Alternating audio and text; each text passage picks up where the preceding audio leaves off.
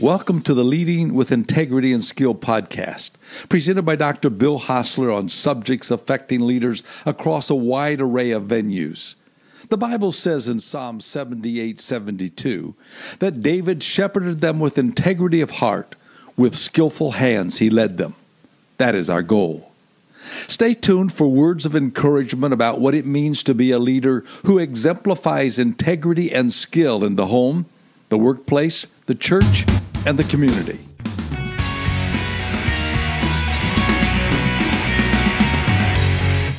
This podcast is from a series of letters on leadership to my children from Dad. This is the last one in a 5-part series on daily disciplines.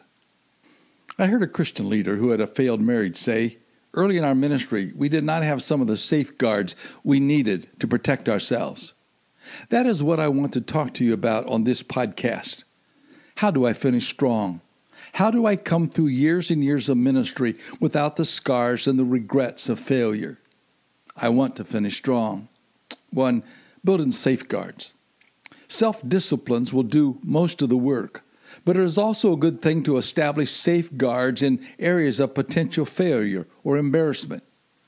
2 things I heard as a young pastor: never get entangled with women or money. I think these 2 areas have been singled out because so much damage has been done to so many over the years. You and I may have a strong resolution to never let these 2 things bring us down, but to avoid the fire pot is a greater way not to get burned. Guarding your relationships with other women is imperative. I made it a practice to always have a desk between me and the lady I was counseling. I know a desk is a huge barrier in the minds of many counselors, but for me, it was one of my safeguards. We all appreciate the good work of financial people in the church, but separating functions and having multiple counters is one way to protect those who are involved in the treasury work of the church. There is a sad litany of people who could not resist the lure of easy money. Thinking no one will know, they dug a hole they could not get out of. Good people have gone to jail when things got away from them. A humorous article in the Danbury, Connecticut News-Times relates that a hospital administrator was startled to see a patient fleeing down the hall out of the operating room. He stopped the patient and said, "Do you mind telling me why you are running away from your surgery?" The patient looked at him with startled eyes and said, "Well, it was because of what the nurse said." The administrator said, "Oh, what did she say?" She said, "Be brave. An appendectomy is quite simple." The administrator said, "It is quite simple. I would think that would comfort you." The patient said, "I'll tell you why I ran." The nurse was talking to the doctor, not me. There are times to flee certain situations. The Apostle Paul, author of 13 of the books that make up the Bible, warned Timothy, a young understudy, to run from certain things. He was to evade things that were as ominous to him as the unskilled doctor was to the patient. Timothy was told to flee sexual immorality, idolatry, and the love of money. Each of these things, if not avoided, would bring about the downfall of the young man. He was to run from them as quickly as he could, not stay and try to fight them. The best way to avoid most punches of the enemy is just not be there when he swings. Secondly, keep growing and maturing. Former Harvard University president Charles William Eliot was born with a sizable birthmark on his face. One can only imagine the difficulties the young man faced as he struggled with this noticeable blemish. The birthmark was the first thing people noticed when they met him. Doctors were consulted to see what could be done surgically, but at that time, no help was available. He would just have to live with it. His mother's heart ached for her son and what he had to go through. She knew that children could be cruel and life could be hard for those with such marks. She could not remove the mark, but she wanted to help her son in some way. Eliot's mother decided to help him rise above his misfortune. If he couldn't get rid of the misplaced mark, he would have to do his best to overcome it. She reminded him that it is possible for you, with God's help, to grow a mind and a soul so big that people will forget to look at your face. It is in the inner person where true beauty resides. Americans spend millions of dollars annually to improve their outward appearance, while often neglecting the internal person that truly makes one attractive. We can all think of someone who has the outward features associated with beauty, but yet their spirit casts an ugly hue over their being. Physical beauty is only part of the equation. To complete the package, we must also develop the inner person. We need to develop such a big soul that people forget to look at our face. Paul's challenge to the Ephesian elders was to keep battling even after serious problems in warfare. Yes, conflict will come, and at times the growing leader will get blasted. But rather than lay there and succumb to the battle, we need to get back up and keep growing. There are some lessons we will only learn after facing the enemy in the trenches of life's battles. We need to keep praise in perspective. Proverbs 27:21 says, "The crucible for silver and the furnace for gold, but man is tested by the praise he receives." We often think of testing coming from adversity, criticism, financial reverses, physical problems, etc. We quote James 1:2-4 to remind ourselves of the value of adversity. "Consider it pure joy, my brothers, whenever you face trials of many kinds, because you know that the testing of your faith develops perseverance. Perseverance must finish its work so that you may be mature and complete, not lacking anything."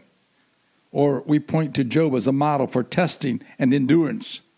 However, more people may have fallen by the onslaught of praise and success than by problems. Here are a few bullet points others have learned over the years and how to approach this situation of praise. 1. Don't believe all your press clippings. After a glowing introduction, a leader said, "That introduction is like perfume. You smell it, but you don't swallow it." 2. Don't brag about the gifts that you were given by God. 1 Corinthians 4:7. 3. Remember that you are only the messenger. You're not the message. Once Billy Graham was asked how he held up under all the praise that he received. His response was enlightening.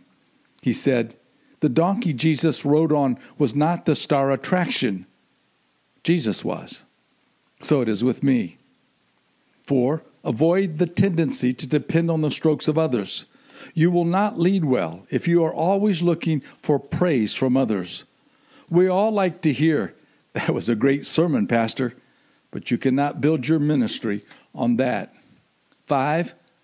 Don't touch the divine glory. Herod, after a speech, accepted the applause of men when they said, "Wow, that was the voice of a God, not man." An angel struck him down, and he was eaten by worms because he did not give praise to God, but accepted it for himself. There will be those who hang on your words and may talk about how great you are, but keep it all in perspective. 6. Develop a backbone so the fear of man doesn't paralyze you. You cannot lead by always assessing the favorable winds of the crowds. The very idea of leadership is showing the way. If you fear being criticized, you too often will lead the way of least resistance rather than the way which is most effective. God said to Joshua as he assumed the reins of leadership from Moses, "Be strong and very courageous. Be careful to obey all the law my servant Moses gave you. Do not turn from it to the right or to the left, that you may be successful wherever you go. Keep this book of the law always on your lips. Meditate on it day and night, so that you may be careful to do everything written in it. Then you will be prosperous and successful. Have I not commanded you? Be strong and courageous. Do not be afraid. Do not be discouraged, for the Lord your God will be with you wherever you go." Joshua 1:7-9. 7. Accept who you are. You don't have to try to make yourself bigger than life. Mental and emotional health is shown by an honest evaluation of who you are. Paul said, "Don't think of yourself more highly than you should." How sad when someone tries to boost themselves in the eyes of others by distorting reality. You don't need to stretch your accomplishments. You never need to fear someone bringing up your exaggerations if you simply tell an accurate story the first time around. And avoid the necessity of always trying to be number one. You will never be able to always be first, so don't try. And finally, don't think you need to be talking all the time to prove how good you are. Some of the most educated and accomplished people that I know often speak the least. They are confident in who they are and have nothing to prove by trying to show off for others. And 8, conversely, don't think of yourself more lowly than you should. We are to be humble, but constantly belittling ourselves to artificially show humility or to receive the sympathy of others does not enhance our leadership status. A Christian pace-setter cannot lead from a cold heart. A Christian pace-setter is bound for trouble if he fails to observe and heed the daily personal disciplines of spiritual development. And regardless of how long you practice them, you can never let loose of them. Come back tomorrow and keep looking into the face of Jesus. This is the last of our 5 podcasts on practicing our daily disciplines. Join us soon for another podcast on leading with integrity and skill. You can follow me on Twitter at Bill Hostler, or like us on Facebook at Bill Hostler, or on the web at BillHostler.com. And this has been a production of Leading with Integrity and Skill podcast.